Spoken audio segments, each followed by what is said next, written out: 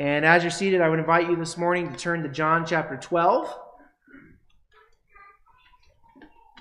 John chapter 12, verses 9 through 36. And as you turn there, tell me if this sounds familiar. You have a conversation with somebody where you are sure that they told you to go ahead and buy the shirt or go start the project. Where you're sure that they said that they did like that particular food, or you're sure that they said it was okay to go and play Nintendo. But then after you start, they see you and they say, "Hey, we talked about this, and I said, don't do that." And you say, "No, you said it was okay." And after going back and forth for a little while, you come to realize that they're right. You had talked about it. They had said, "Don't do that." But even though they said no, because you wanted it so much, you unconsciously turn their no into a yes. And that is the power of desire, isn't it? When we want something a lot, it can affect the way that we listen to people, so that their no's, waits, and not yets become in our minds, yes, go, now. And this doesn't only happen with people. It happens with Jesus too. We can have such strong desires that when Jesus says not yet, wait, or no, we can change it in our mind to yes, go, now. And since this is not good for our spiritual health, just like it's bad for our relational health with each other, Jesus challenges us when this happens so that we can actually listen to him, receive him as he comes to us, and so follow him by faith. We're going to see this in John chapter 12, verses 9 through 36 this morning. We're going to see how the crowd's desire for Jesus to be a particular kind of Savior kept them from listening to Jesus and the salvation that he was actually offering them, and how Jesus challenged them so that they could eventually receive the salvation that he was bringing. And since we need that kind of help in different ways in our own lives, it's good for us to see how this happens this morning. So let's read John chapter 12, verses 9 through 36. We'll pray, and then we'll consider the crowd's desire, and then Jesus' challenge, and then finally following Jesus when we're confused. So John chapter 12, starting in verse 9, and then reading through verse 36. When the large crowd of the Judeans learned that Jesus was there, they came not only on account of him, but also to see Lazarus, whom he had raised from the dead. So the chief priests made plans to put Lazarus to death as well, because on account of him, many of the Judeans were going away and believing in Jesus. The next day, the large crowd that had come to the feast heard that Jesus was coming to Jerusalem. So they took palm branches and went out to meet him, crying, "Hosanna! Blessed is he who comes in the name of the Lord, even the King of Israel." And Jesus found a young donkey and sat on it, just as it is written, "Fear not, daughter of Zion. Behold, your king is coming, sitting on a donkey's colt." His disciples did not understand these things at first, but when Jesus was glorified, then they remembered that these things had been written about him and had been done to him.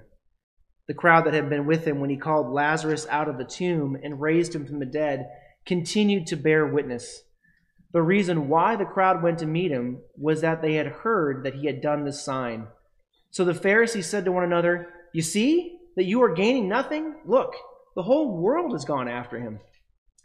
Now among those who went up to worship at the feast were some Greeks. So these came to Philip, who was from Bethsaida in Galilee, and asked him, "Sir, we wish to see Jesus." Philip went and told Andrew. Andrew and Philip went and told Jesus. And Jesus replied to them, "The hour has come for the Son of Man to be glorified. Truly, truly, I say to you all, unless a grain of wheat falls into the earth and dies, it remains alone. But if it dies, it bears much fruit. Whoever loves his life loses it, and whoever hates his life in this world will keep it for eternal life. If anyone serves me, he must follow me. and where I am, there will my servant be also. If anyone serves me, the Father will honor him. Now is my soul troubled. And what shall I say? Father, save me from this hour? But for this purpose I have come to this hour. Father, glorify your name. Then a voice came from heaven, I have glorified it, and I will glorify it again. The crowd that stood there heard it, said that it had thundered. Others said, an angel has spoken to him. Jesus answered, this voice has come for your sake, not mine. Now is the judgment of this world. Now will the ruler of this world be cast out. And I, when I am lifted up from the earth, will draw all people to myself. He said this to show by what kind of death he was going to die. So the crowd answered him, we have heard from the law that the Christ remains forever. How can you say that the Son of Man must be lifted up? Who is this Son of Man? So Jesus said to them, the light is among you for a little while longer. Walk while you have the light, lest darkness overtake you. The one who walks in the darkness does not know where he is going. While you have the light, believe in the light, so that you may become sons of light. Thus far, the reading of what can truly be God's own word. Let's pray his blessing upon it this morning. Our Father, we thank you for this word, which you have given, we know, for our instruction and edification, so that we might know Jesus and follow him and trust in him and receive him as he comes to us. Father, we pray, therefore, as your people, that you would send your Spirit now with your word, so that we might have minds to understand your word, ears to hear it, and hearts to believe it. And Father, may the words of my mouth as your preacher and the meditation of all of our hearts as those called to hear and respond and receive your word be pleasing in your sight. And we ask this all in Jesus' name. Amen. So the first thing we're going to look at here is the crowd's expectations. And let's start by saying that throughout the gospel, people come to Jesus with very strong desires for him to become be a very particular kind of savior. So the woman at the well wanted Jesus to be a savior who would help her avoid the difficulty of dealing with pain.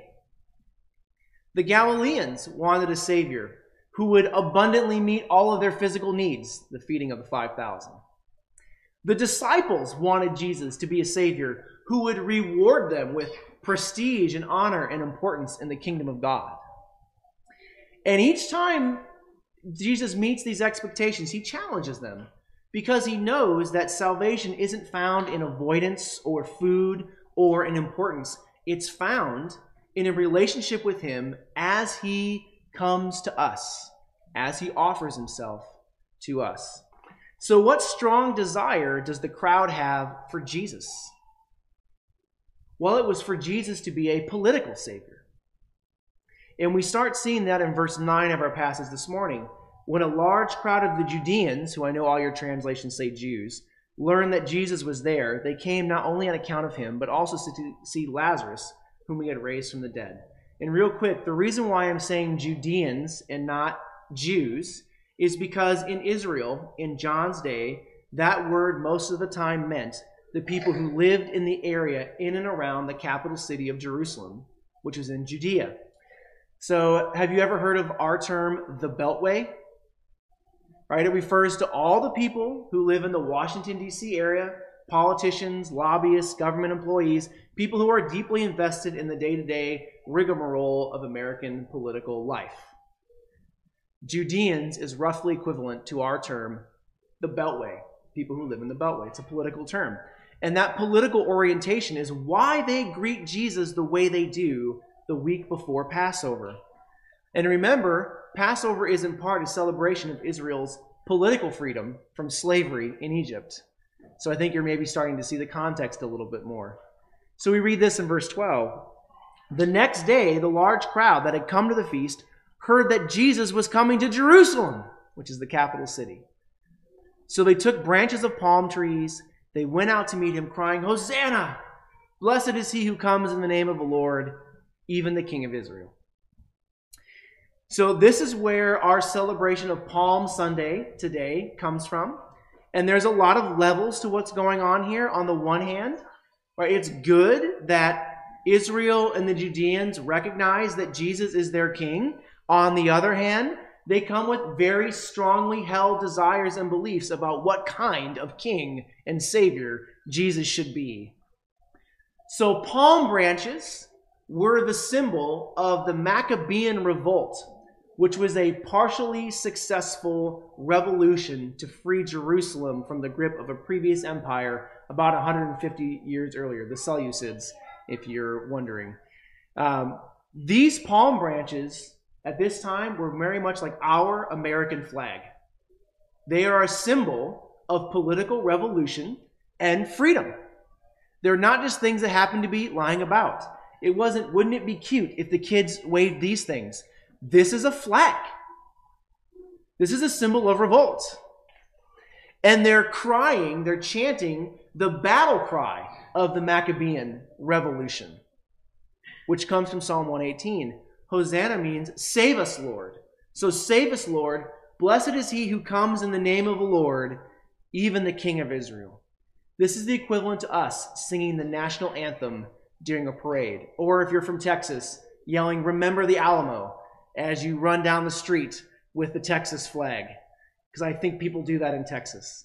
Am I right? Like every day? Yeah.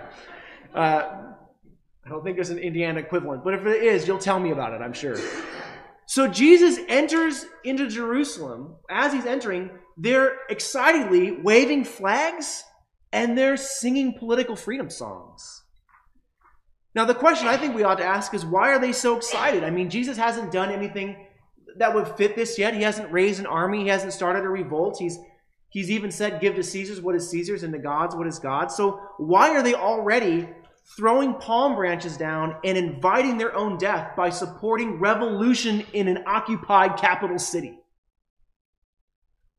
Wasn't it because, as John tells us in verse 9, Jesus has raised Lazarus from the dead? They're excited that they have a king who can give them an immortal army to defeat their enemies. See, the crowd wants Jesus to be a political savior, a conquering, violent warlord like Caesar or Alexander, only this time he's on our side. Right? This time we're going to be the winners. And because they want this so much, they don't pay attention, either intentionally or unintentionally, to what Jesus is doing and saying. So notice in verses 14 and 15 that even though the crowd greets him with cymbals and songs of political revolution, we read, and Jesus found a young donkey and sat on it. Just as it is written, fear not, daughter of Zion. Behold, your king is coming, sitting on a donkey's colt. In the ancient world, when a king wanted to visit another king and wanted to show that he wasn't interested in war, he rode in on a donkey. Donkeys were well-known symbols of peace in the ancient world. And by the way, the passage in Isaiah that John quotes is about how God comes into Israel in peace because he's forgiving their sins. You see, in their excited desire to have a powerful warlord, the crowd missed or ignored what Jesus was actually saying. Jesus arrives in Jerusalem riding on a donkey on a symbol of peace toward Rome. Our modern equipment might be he rode up in the Pope-mobile, not in a tank. And he's coming, he says, to make peace with his people's sins by forgiving them. And the crowd looks at all of this and they say, look, a king who's going to give us an immortal army to throw off Rome. But that's not all. There's an interesting exchange that shows how the crowd's desire for a political savior was actually keeping them from remembering what Jesus had said a few weeks earlier and was actually creating, I think, a context that opposed what Jesus was doing. So Jesus, throughout his ministry, is saying, I am the Savior of the world. Blessed are the peacemakers. Right? I've not come I've come to save a people from every tribe, tongue, and language. Verse 20, though, gives us a different picture of this context. Now among those who went up to worship at the feast were some Greeks. So these came to Philip, who was from Bethsaida in Galilee, and they asked him, "Sir, we wish to see Jesus." Philip went and told Andrew. Andrew and Philip went and told Jesus. So in parts of Israel, especially in Jerusalem, Greeks was used as a dismissive term for Israelites who grew up outside of Israel, who spoke Greek as their native language, and who just had a different political relationship with the Roman Empire than the Judeans did. So this is not a perfect analogy, but it's close. In our political world, we have rhinos and dinos. The kid's like, I want a rhinoceros and a dinosaur. Republicans in name only, Democrats in name only, right? You have the title, you don't have the content. Greeks was their equivalent of the rhino dino. You're an Israelite, but in name only. You're not really one of us. You don't support the right things. You don't believe the right things. You don't speak Hebrew natively. You're a Greek. And you'll notice that they go to Philip, who we're told is from Bethsaida, because Bethsaida was on the extreme outskirts of Galilee. And Galilee, and all the areas outside, were where a lot of Greeks lived.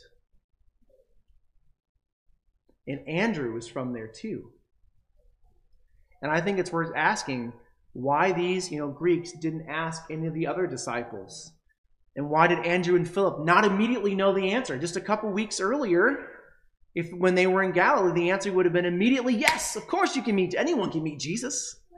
All you got to do is ask, right? That's why the crowds are always pressing around him. Well, isn't it because they recognize that in this very emotional, highly charged, revolutionary environment that's excited to go to war and have an immortal army, that maybe it wasn't safe to bring people who are on the wrong side of this crowd to Jesus? I think it does. I think that's why he went and got help. And then they went to Jesus and were like, hey, they want to talk. Is that okay? Is it safe? All these people not supporting them? And I think that this is why Jesus replies to their question in this way in verses 23 to 26. And Jesus answered them, "The hour has come for the Son of Man to be glorified. Truly, truly, I say to you, unless a grain of wheat falls into the earth and dies, it remains alone. But if it dies, it bears much fruit. Whoever loves his life loses it. Whoever hates his life in this world will keep it for eternal life. If anyone serves me, he must follow me. And where I am, there will my servant be also. If anyone serves me, the Father will honor him." So Jesus answers their question by saying, I am about to show my glory. And my glory is not that I'm going to go off and kill, but I'm going to die. I'm going to be killed. And that's okay, because when I die, I will, like a wheat seed, spring back to life. I'm going to be resurrected, and I will bear much fruit. I'm going to save you from your sins. And then he goes on to repeat something that he said in several different places in this gospel and in the other gospels. You can't save your life by loving it more than you love me. And by life here, Jesus doesn't mean simply biological life, breathing and having a beating heart. Life means, very frequently, and definitely in this context, the way you live with other people. So it includes culture, lifestyle, worldview, neighborliness. We have a whole bunch of different ways of talking about this. That's all kind of wrapped up into this term life. And what Jesus is saying to the disciples and the crowds and the Greeks is, you cannot love your politics more than you love me. You can't love your philosophy more than you love me. Just like he said to the Galileans when they came for the food. You can't love your food more than me, or your comfort more than me, or your place in society more than me. And then Jesus goes on to say, if anyone serves me, he must follow me. And where I am, there will my servants be also. See, the crowds want Jesus to follow them to a revolution. Jesus wants the crowds to follow him to the cross. Unless a grain of wheat falls into the ground and dies, it remains alone. You want me to lead you to a political victory. I'm leading you to an eternal spiritual victory, and where I am, there will my servants be also. But the crowds aren't listening well here. And Jesus knows that that is going to be bad for him. Because ironically, who are the ones who are going to cry out, "Crucify him, crucify him, crucify him"? Who are going to be the ones who cry out, "Give us Barabbas, the insurrectionist revolutionary. Put Jesus to death"? It's the crowds who had their expectations about Jesus dashed, which I think shows us something. I think this text very much focuses on how when we can want something so much, it keeps us from listening to Jesus. Later on, you can see how when Jesus doesn't meet our expectations and we refuse to give those up, we can actually want to drive Jesus away. Get him out of my sight. He's not giving me what I want. And I think all this is why Jesus says that in verse 27, maybe to us, maybe until this point to you seemingly out of the blue, "Now is my soul troubled. And what shall I say? Father, save me from this hour? But for this purpose I have come to this hour. Father, glorify your name." Jesus knows they're going to kill him for not being what they want him to be. But rather than be angry, Jesus shows mercy. Even though he knows that they will not understand in time to keep him from the cross, he also knows that afterwards, what he says and does here will help them to repent and follow him. John actually says that earlier. The disciples didn't understand this at the time, right? They're waving the palm branches. He's coming in on a donkey. And then they remembered everything that happened. And I don't think that's just the core group of the 12. I think that's the disciples as a broad category of Jesus followers in the gospel. And so then we read this out of his mercy in verses 28 to 30. "And then a voice came from heaven, 'I have glorified it, and I will glorify it again.' The crowd stood there and heard it said, the crowd that stood there and heard it said, it had thundered. Others said, an angel has spoken to him. Jesus answered, this voice has come for your sake, not mine." So it's interesting. At other times when God speaks from heaven in the Gospels, like at Jesus' baptism, everyone understands what God says perfectly. Here, some people go, "Is it thunder?" And other people go, "I think an angel had a private message for Jesus." Do you know how sometimes, this happens to me all the time, someone can be talking to you, but you're so focused on something else that you're not really taking it in? And it's only when like a voice starts to break through and you realize that you're not understanding what you're saying that you finally have to stop and look up and pay attention to them to hear what they're saying to you. Has that ever happened? Yeah? I think everyone, especially the kids, should be going, "Yeah, absolutely." And I'm the chief one of this. I get locked in all the time, and someone has to break in with a loud voice. God's loud voice from heaven helps them realize they're missing it. So Jesus tells them, this voice has come for your sake, not mine. Jesus tells the crowds who's debating whether or not God has just spoken, God just spoke. And he spoke for your sake to get you to see that you need to pay attention to, listen to me now. And now that he has the crowd's attention, Jesus says this in verses 30 to 33. Jesus answered, this voice has come for your sake, not mine. Now is the judgment of this world. Now will the ruler of this world be cast out. And I, when I am lifted up from the earth, will draw all people to myself. He said this to show by what kind of death he was going to die. So now Jesus says quite clearly, right now, I am not going to overthrow the kingdom of Rome. Right now, I'm going to overthrow the kingdom of Satan. And I'm going to do that by being lifted up from the earth. And when I'm lifted up, I'm going to draw everyone to me. Judeans, Israelites, Greeks, Romans, Americans, Mexicans, Russian, Taiwanese, on and on. Yes, I'm not a political savior. I am a global savior. I'm not establishing an earthly kingdom.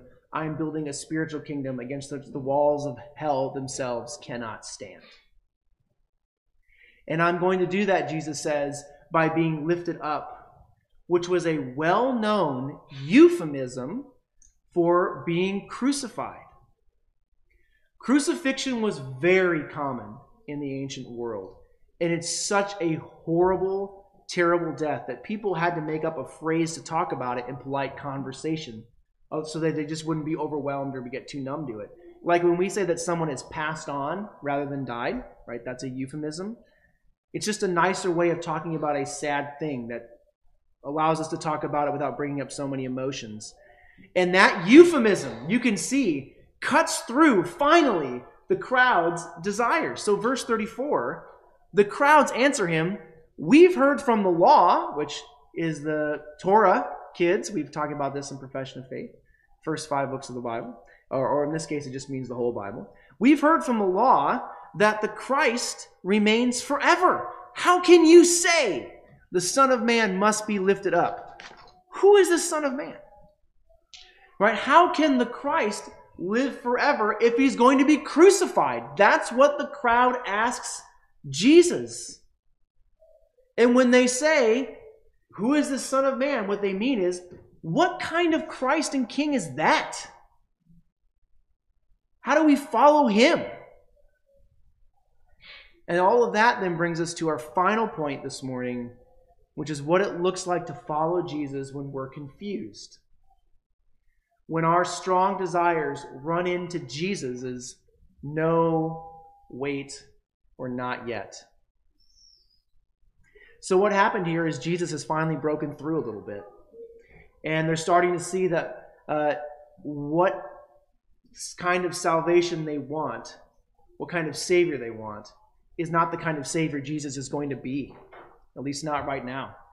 And now they're confused. Like, how can this be my salvation? How can you be my Savior? How can this death bring life? I don't understand. And then Jesus says this in verses 35 to 36. He says, "The light is among you for a little while longer. Walk while you have the light, lest darkness overtake you. The one who walks in darkness does not know where he is going. While you have the light, believe in the light, that you may become sons of light." Here's what Jesus means. And if we had read the whole gospel, it would all kind of just, I think, make sense immediately to you. Jesus means, you've heard me tell you in all sorts of places that I am the light. And you've seen the peace, forgiveness, reconciliation, unity, and resurrection from the dead that I bring with me when I come to you. And you also know that there is darkness in the world. You know there's darkness in the world and devil outside of you. And there's darkness in the sin and disobedience on the inside of you. And you know that the darkness, sin, wickedness, rebellion from God, refusal to receive him, brings or steals, and it kills, and it destroys.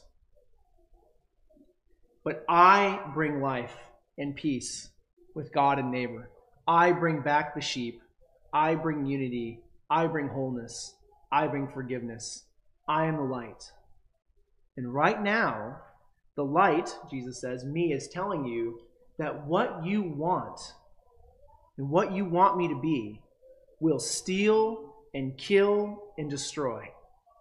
It will steal your peace. This is why Jesus laments in Luke's gospel and Mark's gospel, "If you had only known this day for the things that make for peace, but you would not listen. It'll kill your brother." Some Greeks went to his disciples from their own area, wanting to see Jesus, and I think we can add in parentheses, because they were afraid for their lives. And it will destroy your relationship with me. And I can think of no greater destruction of a relationship than someone standing in front of you saying, "Crucify him, crucify him, crucify." So what are you going to do, Jesus says? Are you going to sacrifice what you want and follow me, believing that those who lose their life for my sake will find it? Will you do that even though you don't understand how my ways will bring salvation? Even though you go, what kind of Christ is that? I don't understand. Will you trust me? Having seen me and what I do, will you trust me? Or are you going to sacrifice me because you've decided that I'm the problem for not giving you what you want or being the kind of Savior you want me to be? And will you do this without seeing exactly how this is going to end first? Because remember, Jesus is asking the crowds here to trust him before he's raised next Sunday. And even though we know about the empty tomb, and we might feel like we could answer this question if we were there with the crowd with yes, absolutely, isn't it true that we still have to face this question from Jesus in so many different areas of our own lives? Doesn't Jesus ask us, will you trust me that sacrificing your desire for revenge and laying your bitterness on my back at the cross is the way of peace? Will you trust me that confessing your sins is the way to forgiveness and reconciliation, and it's not by hiding in the darkness, but by opening up to the light that Jesus shines his grace in, even though you don't know how reconciliation is going to come about? Will you trust me that repentance is the way to spiritual health and growth and freedom?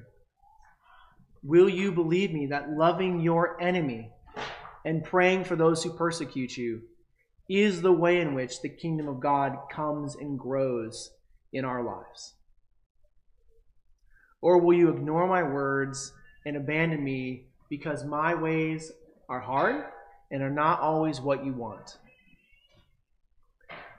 My friends, let's ask ourselves in closing, are our desires keeping us from receiving the salvation Jesus is offering, the freedom Jesus is offering, the person of himself Jesus is bringing to us? Are we, like the crowds, in some way so focused on what we want that when we see Jesus literally doing and being the opposite thing, we're not seeing him?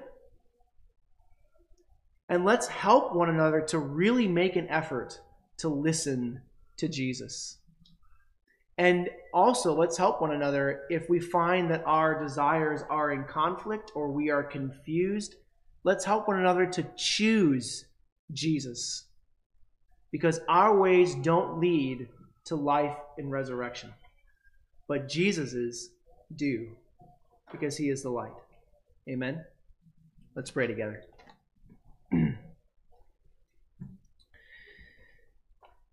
Father, we confess that sometimes our desire for you to be a certain kind of Savior or act a certain way have kept us from listening to you. We also confess that there have even been times when we have pushed you aside because you wouldn't do what we wanted. We ask that you would forgive us. And we ask, Father, that you would continue breaking through our hard hearts and strong desires so that we can hear you clearly and follow you and receive the bountiful gifts of salvation and life which you are giving to us in Christ. And also, Father, when we are unsure if following you is the right thing to do, that it will actually lead to where you have promised, please help us to believe that Jesus is the light, that in him all your promises are yes and amen, and that when we walk with him, we do not walk in darkness, because we walk with him who is the light. And we pray this all in Jesus' name. Amen.